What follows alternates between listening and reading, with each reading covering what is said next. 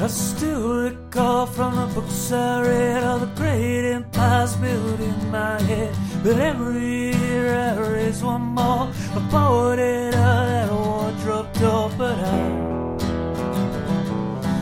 I'm still seeking Tumnus. I'm still seeking Tumnus. I'm still seeking Tumnus. Hello and welcome to another homegrown episode of Seeking Tumnus, the podcast where we examine bonza young adult fiction from home and abroad, alternating between the latest and greatest and the books we loved when we were young, dumb, and full of a burning desire just to get to the end of the chapter before going to sleep.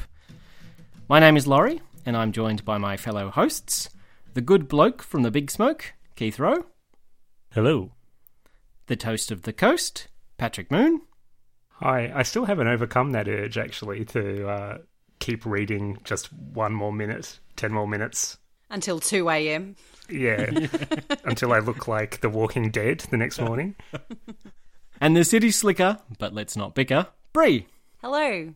For this episode, we'll try and avoid spoilers as best we can, but regular listeners will know we don't practice that skill very often, so best of luck to us all. Why are things a little different this week? Well, we are extremely delighted to have a guest.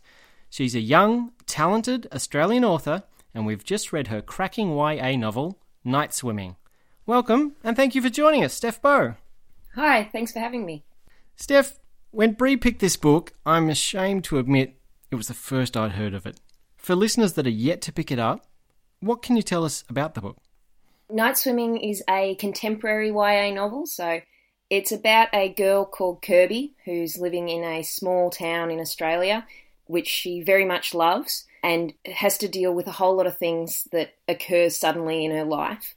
She finds out that her grandfather has dementia. She finds out where her father has been for a number of years, and a beautiful new girl moves to town. Plus, there's also lots of random and fun and silly things that happen in her life. She's got a pet goat called Stanley. Crop circles have started showing up around town, and her best friend, who is obsessed with musical theatre, gets her involved in a number of ridiculous schemes. So it's a little bit serious coming of age and a little bit sort of fun contemporary YA. Fantastic. Would you mind reading a couple of pages from the book? Absolutely. I'll read to you from the start. Great. My name is Kirby Arrow. I was named after the most dissenting judge in the history of the High Court of Australia. That says a lot more about my mum than it does about me. I am 17. There are a lot of songs about being 17, but being 17 doesn't feel like any of them. I have a pet goat named Stanley. He is the son of my first pet goat, Gary. I'm training to be a carpenter. At the end of year 10, as far as our school goes, Mum wanted to send me away to boarding school to get my year 12 certificate. When I told her Mr. Poole agreed to take me on as an apprentice, she sighed and said, "Whatever you want to do, Kirby." I told her, if it's good enough for Jesus, it's good enough for me. I was half joking, but her expression stayed serious. My mum is not the talking kind, so it's not like she launched into a tirade about making the most of my opportunities and talents. But from the look on her face, I knew she was thinking it. The thing is, I'm not taking up a trade because it's the only thing I can do. I'd be fine at boarding school, but I like being here with my grandfather. And Mum too, for that matter. If I went to boarding school and then university, that would mean being away from home for at least 5 years. Then staying away, most likely, because there are no jobs in our town for university graduates. Mum wants me to make something of myself, because I'm smart. I don't see why I can't be a carpenter with quantum physics as a hobby. There's always plenty of work if you have a trade. Really, she should be impressed that I'm subverting gender norms. My mother runs a business manufacturing soaps made from goat's milk. It's a family tradition, started by my grandfather 40-something years ago. She's expanded into other beauty products in the last few years. Creams and lotions and perfumed bath bombs. She isn't very happy doing it, so she doesn't want me involved in the business or eventually taking over. Which is disappointing. I think it'd be great. We could label the soaps Arrow and Daughter. I'm sure she'd prefer to leave, like my grandmother and Uncle Harry did, but she has to look after Grandad. I don't feel the pull towards the city that everyone else seems to have. There were plenty of kids in town when I was growing up, but everyone's vanished to boarding school. Once they've finished school, they stay in the city, except for my cousin, Nathan, who did the opposite, left the city to live in the middle of nowhere with us.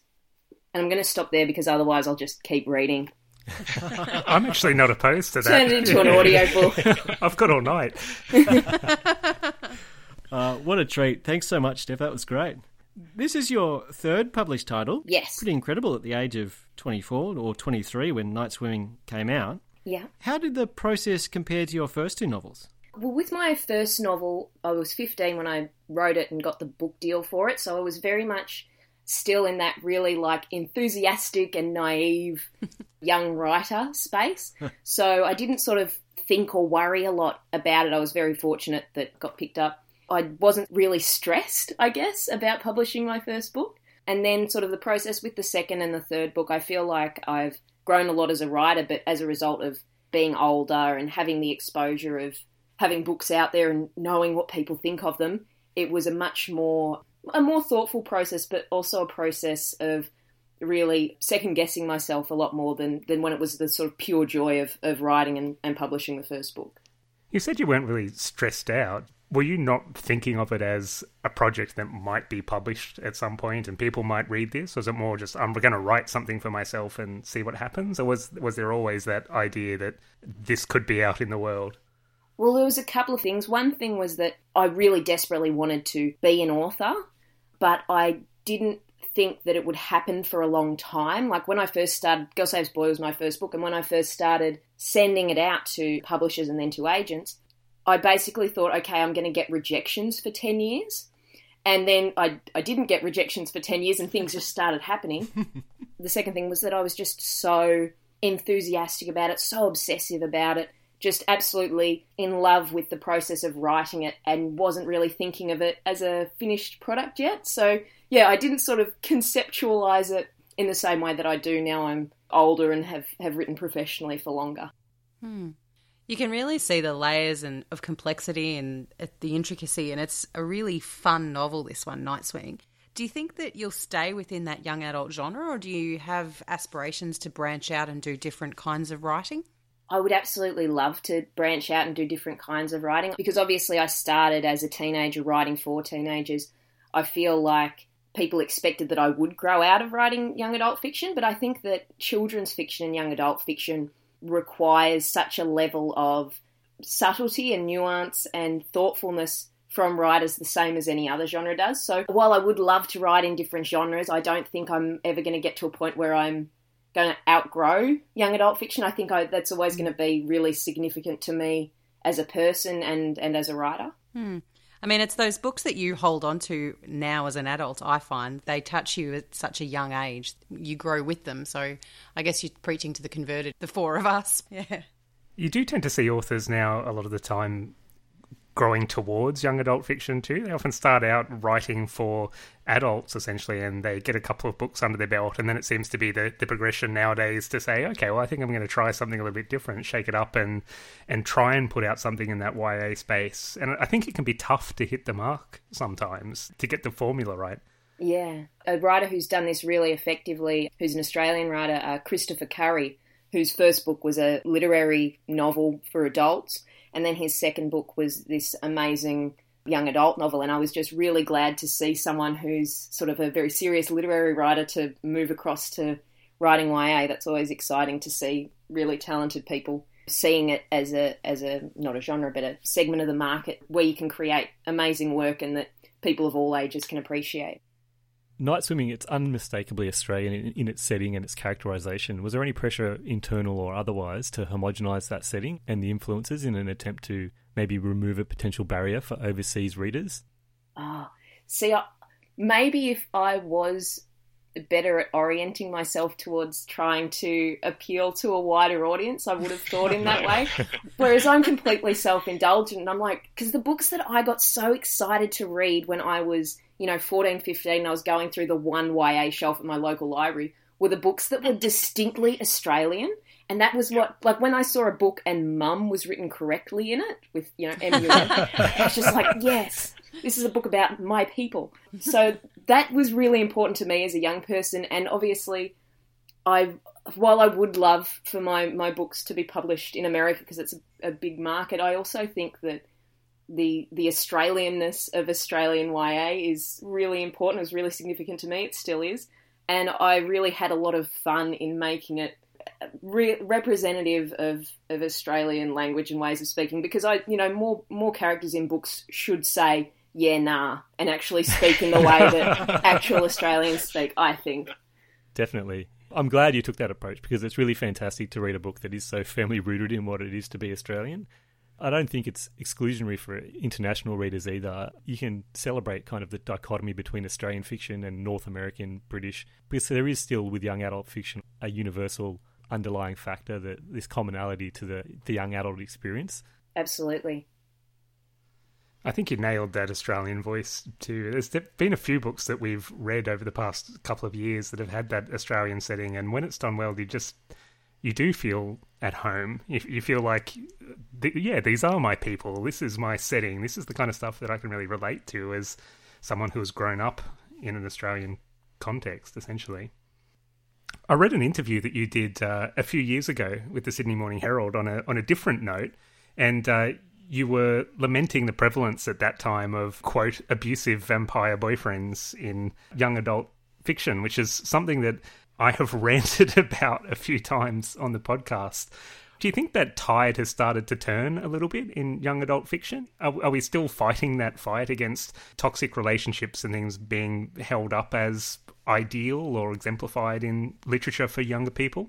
See, I worry that I haven't got the most accurate picture, because I really now have a clear idea of the kind of books that I really like to read, and I also don't have the time to read as widely as I wish I could, and to have that sort of broad understanding, because I'm not reading much in the way of the paranormal romance these days.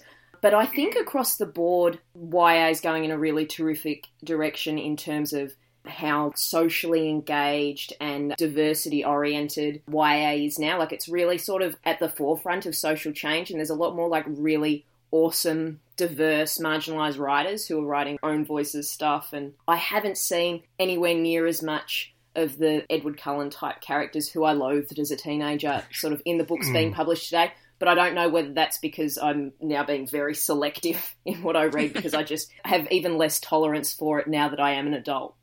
Would you just put a book down 10 pages in if you started to see that develop? I always had that problem where I'm like, I've started this, I have to finish it. I've subjected myself to it and I can't back down now. As a teenager, like, I read so voraciously, and I basically had that thing of, I have to finish this, and that competitive thing with reading from doing the MS Readathon as a kid, where I'm like, I have to finish books. Yes. My donors are counting on me. Exactly. I'm getting paid per book here. Yeah. Whereas now I have so little time for reading for enjoyment and also I read so many ebooks where I'm just like, okay, I'm just going to go to the next thing. If I hit something where I'm like, this is going to annoy me because it's a value system that I am not on board with, then it's not worth the very limited reading time when there's so many awesome books out there that need readers and need to be celebrated.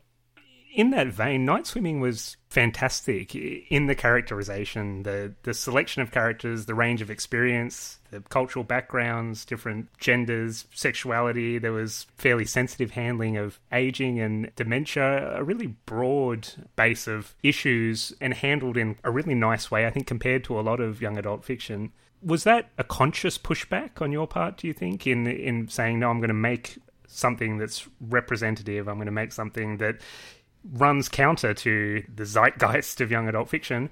Or is it, again, you just sort of sitting down and just writing what you want to write, and happily it comes out in that way? It was a combination of a couple of things. So I think one thing is that I as a writer was reaching, or I feel like I have reached, a point where I'm much more comfortable exploring things not outside of the norm, but there's such an idea in fiction, not so much now, we're going in a really good direction, but in the past, of the idea of a default person who's white and heterosexual and cisgender and able-bodied. And I sort of started to feel as if I was prepared to actually properly engage with writing characters who are mixed race, who are different sexual orientations, things like that.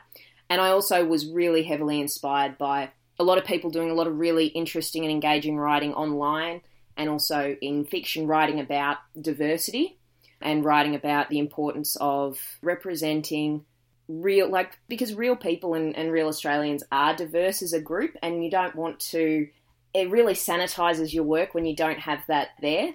So I was very much inspired by the amount of great new diverse writers, great new writing about diversity that people were doing. And I really felt prepared to start sort of engaging with it, drawing from my own experience even, and writing about things in a way that has more depth and more nuance and represents people as they actually are, rather than, I'm not trying to promote a social agenda or anything like that. I'm just trying to write a story that is realistic, because people are all different sexual orientations and people are all different ethnicities and cultures, and people, like, I personally drew on my experience of having a relative with dementia. So I really wanted to depict things in a way that was realistic. I think you nailed that. You're right in that is Australian culture, Australian society. And so maybe the way that we are here in Australia and trying to accurately portray Australian culture, trying to give it a real Australian voice is a good context for portraying a diverse society, portraying diversity in characters. And it's fantastic. Thank you. Yeah, that's why it was so believable and engaging. As much as we love discovering new young adult content, the origins of Seeking Tumnus are rooted in a desire to revisit books that we read in our youth and as children. What were your favourite books growing up? Should I go as early as possible and then work through time? All right, so the first book I can remember reading and like adoring, being obsessed with, was Eric Carle's The Very Hungry Caterpillar. And it was like the first time, because I as a small child and I also as an adult am obsessed with stories and with food. So to me as a small child, I also loved The Lighthouse Keeper's Lunch. Great pictures of food. Perfect crossover for you.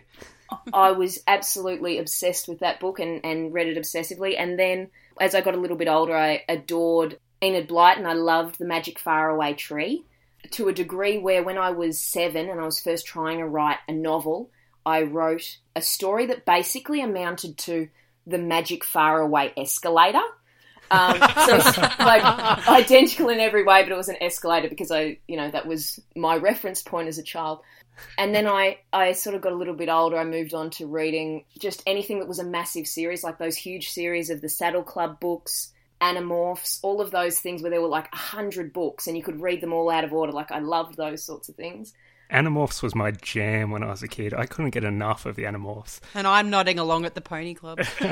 When you were talking about mum being spelt correctly in Australian literature, I just thought back to I think I was raised on mom in Animorphs pretty much, and Goosebumps. It's funny because I think I was so excited to see mum because so many of the books that I had read were so American oriented as a kid. I don't know why. Yeah, but then anyway, after that I moved on to YA probably when I was like 9 or 10. So my reading level was up there, but my content-wise, I don't know if I was prepared for it. And I absolutely adored Melina Marchetta's novels. I was absolutely obsessed with her as a young teenager, and also with a couple of awesome other female Australian writers. I loved Simone Howell's books and Kath Crowley's novels. That's a pretty comprehensive overview of your reading habits. It sounds diverse. Yeah.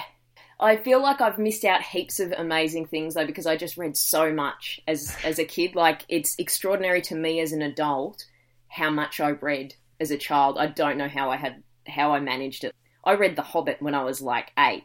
I'm amazed by myself. That sounds weird, but it's like I don't read anywhere near as prolifically now I'm older. Yeah, and it doesn't get any easier as you get older still, so do your best to keep up the reading. The Magic Faraway Tree was one of Bree's favourites as well, and we revisited it, and it was maybe not worth revisiting. As adults, it was very challenging. I think it was a struggle when we didn't have the fond memories. Oh, don't say that. But you all enjoyed Anne of Green Gables. It's funny that you mentioned books that included food in them, and the other hosts will laugh at this one, but I used to read a series called Redwall by Brian Jakes, and it was about mice and otters and badgers all fighting evil rats and weasels and things like that. But one of the things I really loved about the book is they always had these magnificent feasts, and they always had things like elderberry cordial and all sorts of scrumptious things that you'd never eat in real life, but in these books they sounded amazing. Descriptions of food are just the best thing in books. Like, I feel like I do a lot of that in my own writing because I love it so much. I'm like, I'll describe a lamington now. It's just my favourite. There were a lot of references to lamingtons and lamingtons with or without jam in Night Swimming. It was a bit of a recurring theme. I'm a bit obsessed. Definitely with jam, though, right? Yeah, 100%. I think we're all on board with the mixed lollies as well. Yeah. For sure. The small town feel of the fictitious Alberton was genuine, and for me it conjured up thoughts of the regional Australian towns that I've been to and more likely through. Was it based on anywhere in particular? Not on anywhere in particular. I took little bits from lots of different things. So as a kid, we had lots of road trips driving from Victoria up to Queensland and going through all sort of country Victorian and New South Wales towns. So taking lots of details from there as a kid. And also I sort of reimagined the main street from not a country town, but a regional sort of town where I grew up outside Melbourne. That was my model for the main street. So I was sort of combining just elements from different places I'd visited and different places I'd lived, rather than basing it on any one place, because I get frustrated if I have to base it on a real place. I want to be able to make things up and also insult the place a little bit, which you don't want to do with real places. That's a great point. You did a really good job of that. Oh, thank you. Speaking of fictional cities, would you rather be in Alberton fighting zombies or in Wirrawee defending Australia from unnamed invaders from the north? Oh, that's tricky. I had a bet with Laurie that Wirrawee wouldn't ring a bell. Is Wirrawee John Marsden or... Oh, yeah? Laurie wins. Thank you. I win. I haven't read that in such a long time. I definitely think I would deal better with zombies than with people. It depends what kind of zombies they are, though. Are they slow-moving or fast-moving? Oh, that's a tough call. Let's say slow-moving, like a slow-moving country town. Yep, I'd definitely do better with the zombies than with an army of actual people. Yeah, okay. Yeah, I think so. Either way, I'm not going to last long, but I think I'll have more fun with the zombies. It's like Patrick. Every time we bring up a theoretical like that, he's just like, I'm just going to lie down and die. Well, I think that's just the most realistic scenario. I'm just being a realist. Who would want to live in the world if it's overrun with zombies anyway? True. We have an ongoing friendly debate about 13 Reasons Why, centred on the quality of the book versus the recent Netflix series. Have you consumed both of those? I've read the book, but I haven't seen the series. Oh, okay. Good choice. Yeah. Yep. Keep it that way. I read it when I was quite young, and I think my experience of it as a book, if I revisited it now, I don't know if I would like it, or if I liked it as a young person, but I don't know if I'd like it now I'm older. And I thought, okay, that's not for me anymore. I'm a little bit too... I think I'm past that age. Yep. It's a very polarising series. Right. I really love reading character-driven fiction. You get a real sense of the attachment the author has with their characters, and I definitely felt that throughout Night Swimming. And it wasn't just with Kirby, Clancy and Iris, but beyond that to their families. For you, were the characters the starting point for writing Night Swimming? Yeah, absolutely. My characters are always the starting point because I'm not very good at writing plot, which I find if I tend to have a clear idea of character to begin with and then build the plot and build the story around them based on who they are. You've punctuated the plot with some really fantastic and, as you alluded to in the intro, the fun night swimming, climbing up the ladder in the middle of the night, crop circles, those sorts of things. Have you ever done anything a little bit out of the ordinary for friendship or romance or love? I'm going to be really boring and say no, I don't think I have. I'm a very sensible, well-behaved, risk-averse sort of person, which is why I love books and why I love writing, because you don't have to go anywhere to explore all of these sort of different stories and worlds. I'm very much an indoors person. Is there a bit of a thrill for you in sort of writing a ladder being propped up against someone's house in the middle of the night and just thinking, I would never do this, I would never do this? And I also have to like consciously check myself in terms of what I think is bad behaviour or out there behaviour for teenagers, because I have such a tame life and an idea of things that I would do. I'm like, oh, they shouldn't be drinking. I'm very sort of worried about them. So I sort of have to actually check in with actual young people and talk to them and be like, okay, what's realistic rather than me and my nana ways. So you started out as somebody from Victoria, close to Melbourne, and you're up in Queensland now. How does the coffee compare? I'm on the Gold Coast, so it's not... There's some places have good coffee and other places don't have good coffee. It's definitely not the same as being in a city, though. I think coffee in any city always tends to be better. Sometimes you stumble across a diamond in the rough, but you don't really move to the Gold Coast for the coffee. I think this question has been inserted just as a subtle dig at the Sydney-siders here. It's an attempt to talk up Melbourne's coffee again under the veiled pretense of an interview with an author. Night Swimming is a book of seasons, but metaphors aside, what is your favourite place in Australia in a particular season? Oh, that's a really tricky question. I grew up in the Dandenong Ranges, and the Dandenong Ranges were absolutely beautiful in the spring. A little bit cold, but I do love Gold Coast winters when it's like really mild and beautiful and you can still go to the beach. I can't pick one. Can you think of your least favourite? Least favourite? At the moment, I'm not enjoying autumn on the Gold Coast because it's incredibly hot and humid still. But that's because I'm currently in the middle of it. Later in the year, I'll probably be like, oh, no, it wasn't that bad. But right now, it's just humid. Great. Thanks, Steph. What's next for you? Any news that Seeking Tumnus can exclusively break? Oh, not really, because I'm working on another contemporary YA novel, but I'm still so sort of early in the process that I'm worried about jinxing it if I talk about it, because I'm very superstitious in that way. Fair enough. I am working on another contemporary YA novel, and it's slow going, but hopefully I'll have something done this year. Oh, that's exciting. You seem to move along at a pretty cracking pace. 3 novels over the past few years. It hasn't been that long since your debut, really. No, well, I'm 24 now. My first one came out when I was 16. So I've had a few years in between to sort of develop as a writer and grow as a writer, and I hope that's reflected in improvements from book to book. Oh, we look forward to the next one. Thank you. Where can we find you online? I write a blog at stephbow.com, though it's now infrequently updated.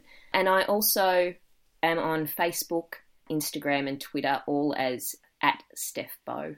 You've got that premium domain name there. Your actual name. It doesn't have 6 numbers or anything after it on your Instagram tag and whatever. Yeah, when I was 15 and I first bought my domain name of stephbow.com, I was like, I'm a real person now. Like, I exist. Prior to that, I was at, .blogspot. I wasn't legitimate. But after that, I existed. Yeah, you don't exist until you have a domain name of your own name, really. It's very important in the modern world. Guys, I think I'm having a crisis. I don't have one. We've got Seeking Tumnus. We'll just go with that. I've actually already registered lauriebate.com online, so I'll sell it to you we can negotiate offline. Thanks so much, Steph. It's been fantastic to have you on. Thank you for having me. We look forward to your next work. Wonderful. Fabulous. Thanks so much. Thank you. Thanks. It's always tricky, isn't it, guys? We've only done this a couple of times, actually speaking with an author, but there's that fear that you've booked in an author to talk to, and you have to read the book and you wonder to yourself, what if it's terrible?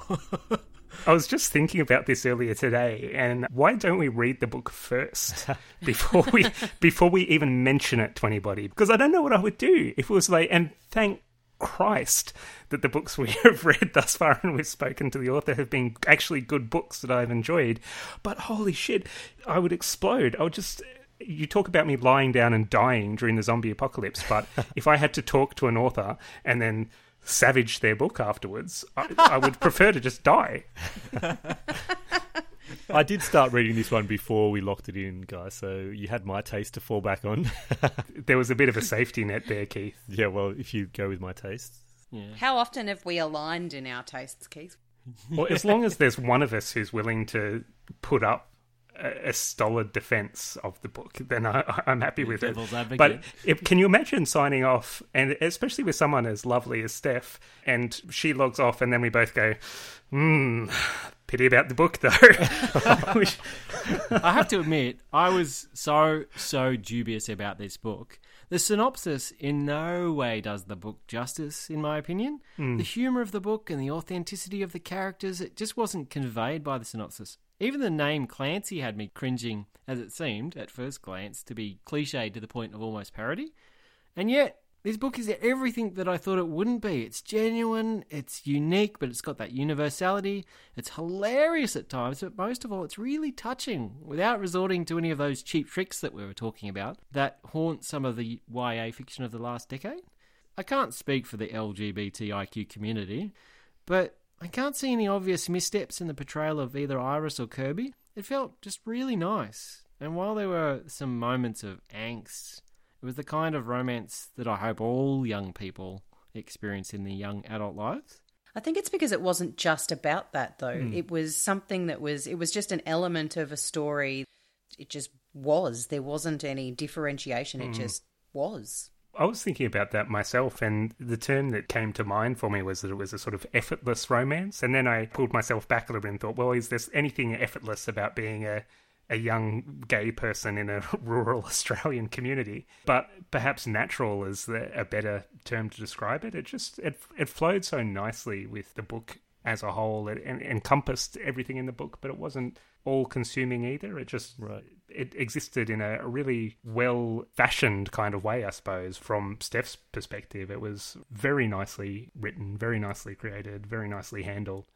The diversity wasn't showboated at all. It was just part of the fabric of that town and the characters. It was really, really well represented. Yeah, because you never want to sledge someone for trying hard to put something together that gives a voice to people who oftentimes lack a voice or a representation in contemporary media. Yeah, sometimes it is ham-fisted, especially when you're attempting to write a really diverse group of characters. And you can't, as an author, be from all of those communities at the same time. Yep.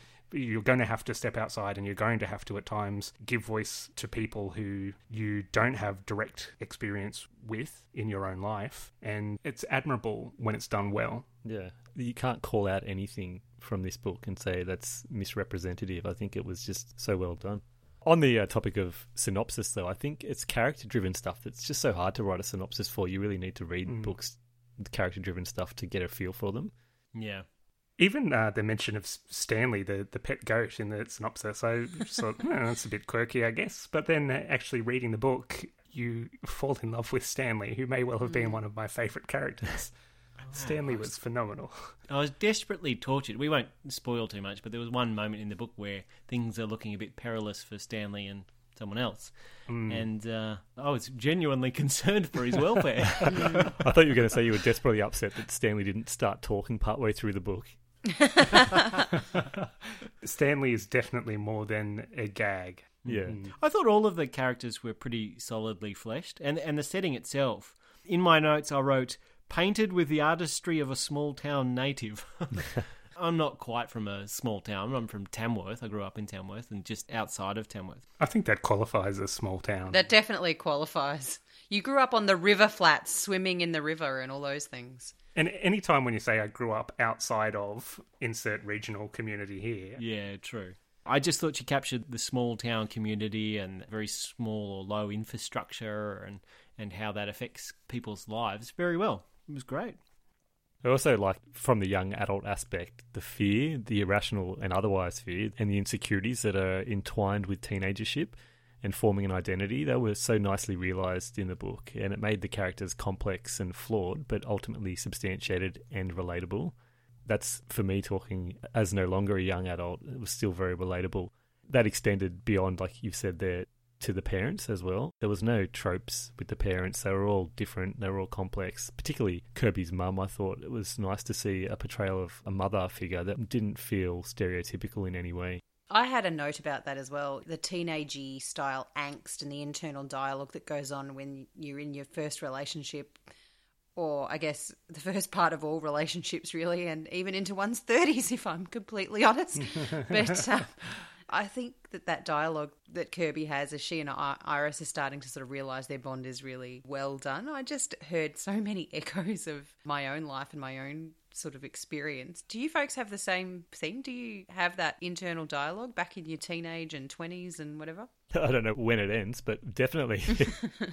In addition to what we've said already, it was at its core very warm-hearted, and even through the difficult moments that shone through, and that's partly through the humour in the book, which Laurie's touched on, it was there throughout and there was self-awareness in the book, but there was nothing obnoxious or grating about it. I like the puns in there in particular, sometimes coming from the parents, but Iris as well was a fan of a bit of punnery.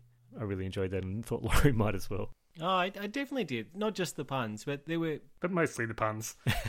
Particularly the puns, yes. But there were so many chuckle out loud moments. I was reading it next to Brie at one point and I was chuckling. I had to turn to her and say, what percentage of the book are you at now? And highlight something to go back and address with her later. It was fun. I walked away from reading this book with a smile on my face. And some young adult fiction that we've read just didn't do that. Not all of them obviously are trying to be funny. Some of them are a lot more serious. But the ones that tried and failed didn't hold a light up to this book. I was surprised and delighted, which is a big relief when you're asking the author to visit the show. I appreciated that it didn't deal with romance so much as it dealt with love. And I say that with very fond memories of the books that I read as a teenager. There are some great examples from our youth, and I would put Tomorrow When the War Began in that, which I adored. But I overwhelmingly feel like that was more of an exception than a rule when we were growing up, and I'd have much stronger memories of Judy Blume and Paula Danziger, which graced the shelves of all my friends, and those were really reality-style light romance novels, whereas this is about love between friends, between your grandfather, and appreciating those moments or those sparks as you see somebody on a downward spiral, and love for a practical, logical mother who is likeable in her own way but isn't the traditional sort of mould, which is a relief. We don't all have to be the same and aspire to be perfect, and I feel like it dealt with all of those things so beautifully. It was more than just teen romance. Yeah, it made those moments of comfort, and I don't know what you would call them, but it made those moments with Kirby's mother much more, it gave them a greater impact. It was pretty phenomenal, in fact, for a 300-page book, the amount of topics and areas that this book covered off while still remaining relatable to older readers. I want to touch on Iris, because I really enjoyed the way we saw Iris, firstly through Kirby, but as their relationship or their friendship developed, we saw the true side of Iris, not just what she was presenting to this new town that she'd moved to, and that she'd been suffering from depression and had all these internal struggles that she was able to hide from the public eye. But it highlights not only that aspect of it, that we put on a face for the public, but also that from Kirby's perspective, you can be blind to those sort of characteristics in people when you adore them or when you're so fond of them.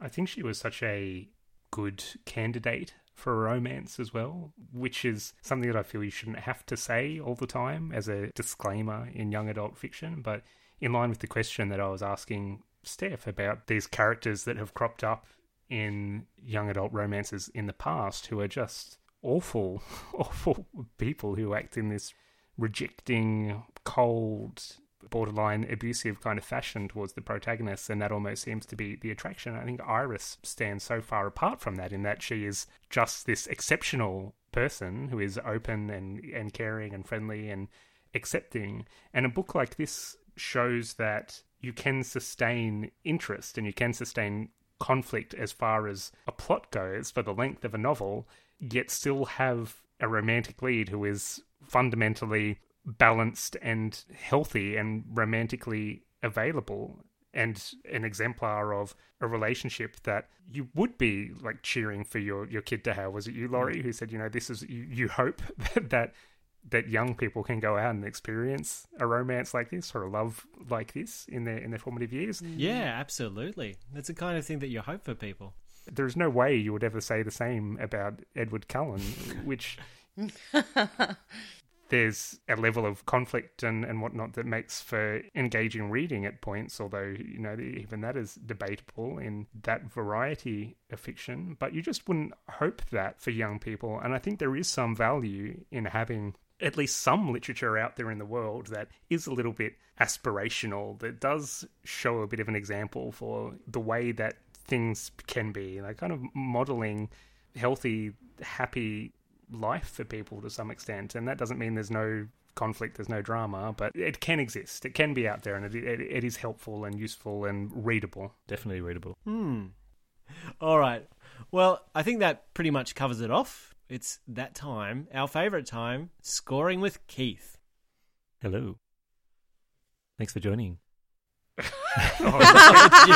Let's not do this. This is I think it just shriveled up and fell off.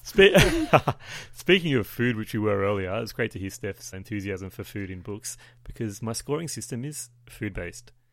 Was it 1, snakes and red frogs senselessly lost in a natural disaster? Just hard to comprehend. Oh, I'm glad you went with senselessly lost in a natural disaster, because I thought snakes and red frogs were going to be your 1 out of 5 star rating for a minute there, which is not acceptable or accurate. No, definitely not. Was it 2, a cardboard-tasting pub Parma, uninspired and forgettable?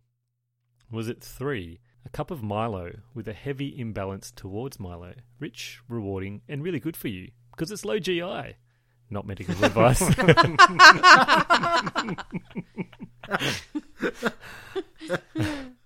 Was it 4, garlic naan? I'm dying. You need some Milo, get him some quick. Was it 4, garlic naan, delicious and filling? Or was it 5, mixed lollies, a wonderfully complex assembly of the finest flavours, delicately balanced to perfection? This was 5 stars, full of raspberry creams and pineapples and musk sticks and milk bottles. Oh, Musk musk sticks. sticks. Come Musk on. sticks are And Coke great. bottles. I won't hear a word against It musk was sticks. full of them all. Musk sticks are offensive to other lollies to the point where they That's imbue the rubbish. taste upon them. I want Brie to make my mixed lolly bags. Thanks, Pat. You can come to my kids' parties anytime. So that's a 5 from You Brie. might want to come at the end. There's no lollies left at the end. I'm going to come at the beginning. I've bulked up enough that I feel like I can shoulder my way to the front of the table to get the lolly bags now. It's 5 stars for me. I loved it. It was intricate and it was complex and it made me laugh. It was great. Keith, what about you? For me, it's a 5 as well. Mixed lollies, who can go past them? I just loved reading this book. It was a diversion from what we've been reading lately, or what I've been reading lately, so I just enjoyed it so much. Yeah, I'm the same. I wondered to myself, what has Brie picked for us now? And she's picked a 5-star lolly bag. It was just great. Loved it. Did you know what you were picking for a Brie, or was this a dart thrown blindly in the hope of hitting a bullseye? When I picked Lorinda, I also looked at the previous one of hers, I think, and then I noticed that she'd had a more recent one come out. And I thought, oh gosh, an author that got something published at 16, maybe we should give that a crack. But then this was her most recent one, so I thought we'd pick this one up instead. This was far better than Lorinda, though. I also put on the list from when the book was coming out, and there was interest in it on Twitter from other authors and whatnot. Yeah. I had it in my sights from then, and Bree's thankfully run with it. Brie has thrown her dart and avoided skewering any of us. She has. In Michael Kirby fashion, I am going to be the lone dissenter. I'm going to give it a garlic naan. I did love it.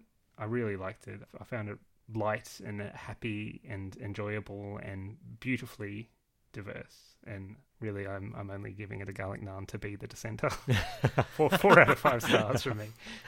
Is that because I mentioned that I was somehow involved in this book selection? Yeah, it was 6 out of 5 until then, Keith, and then I thought...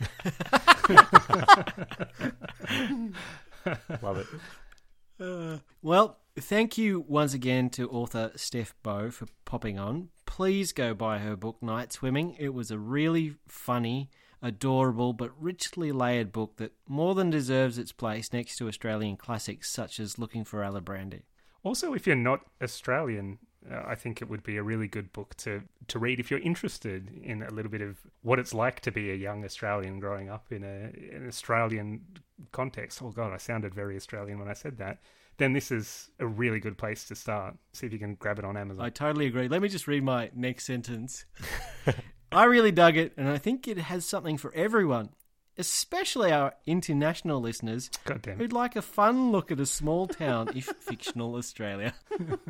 Next episode, we're bringing out the big guns with one of the best regarded fantasy novels of all time.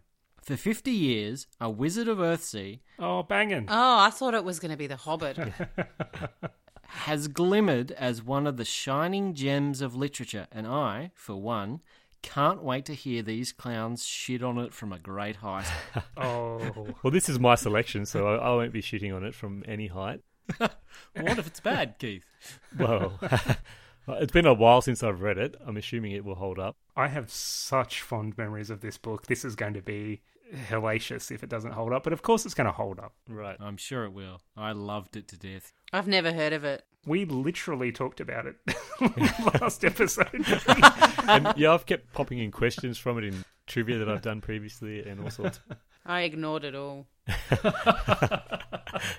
I have to hold my hand up and say that I kept bumping this for other books, and sadly in that time Ursula Le Guin has passed, so I thought I had to move this right up now as a tribute. Well, it's timely. I'm looking forward to it. And I believe that this year is the actual 50th anniversary, so... That too. I had that in mind as well, obviously. Sure you did. That's already scouring the internet for the 50th anniversary hardcover special edition book. I like to have some hardcovers on my shelves. What can I say? What's in a name?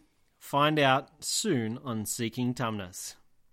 Until then, if you're acting the goat in troubled times, snuggle up with a friend, talk out your problems, and keep reading. I'm still seeking Tumnus. I'm still seeking Tumnus. Thank you so much for jumping online with us. It's always good to get the author's perspective rather than just us sitting around spitballing. It's fantastic. Thank you for having me. Hopefully I haven't rambled and gone off on bizarre tangents. No. That's what the entire podcast is about. It wouldn't be right if you didn't. We're experts at that.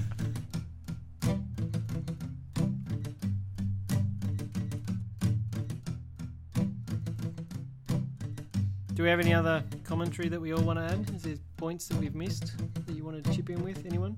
We should have congratulated Steph on Night Swimming being listed as a notable book in the Children's Book Council of Australia for this year. Oh. Make a mention of it at the end. Surely that's not as an impressive achievement as what we're about to give it as a rating. On Seeking Tumnus. That's true. She'll have to add this onto her site.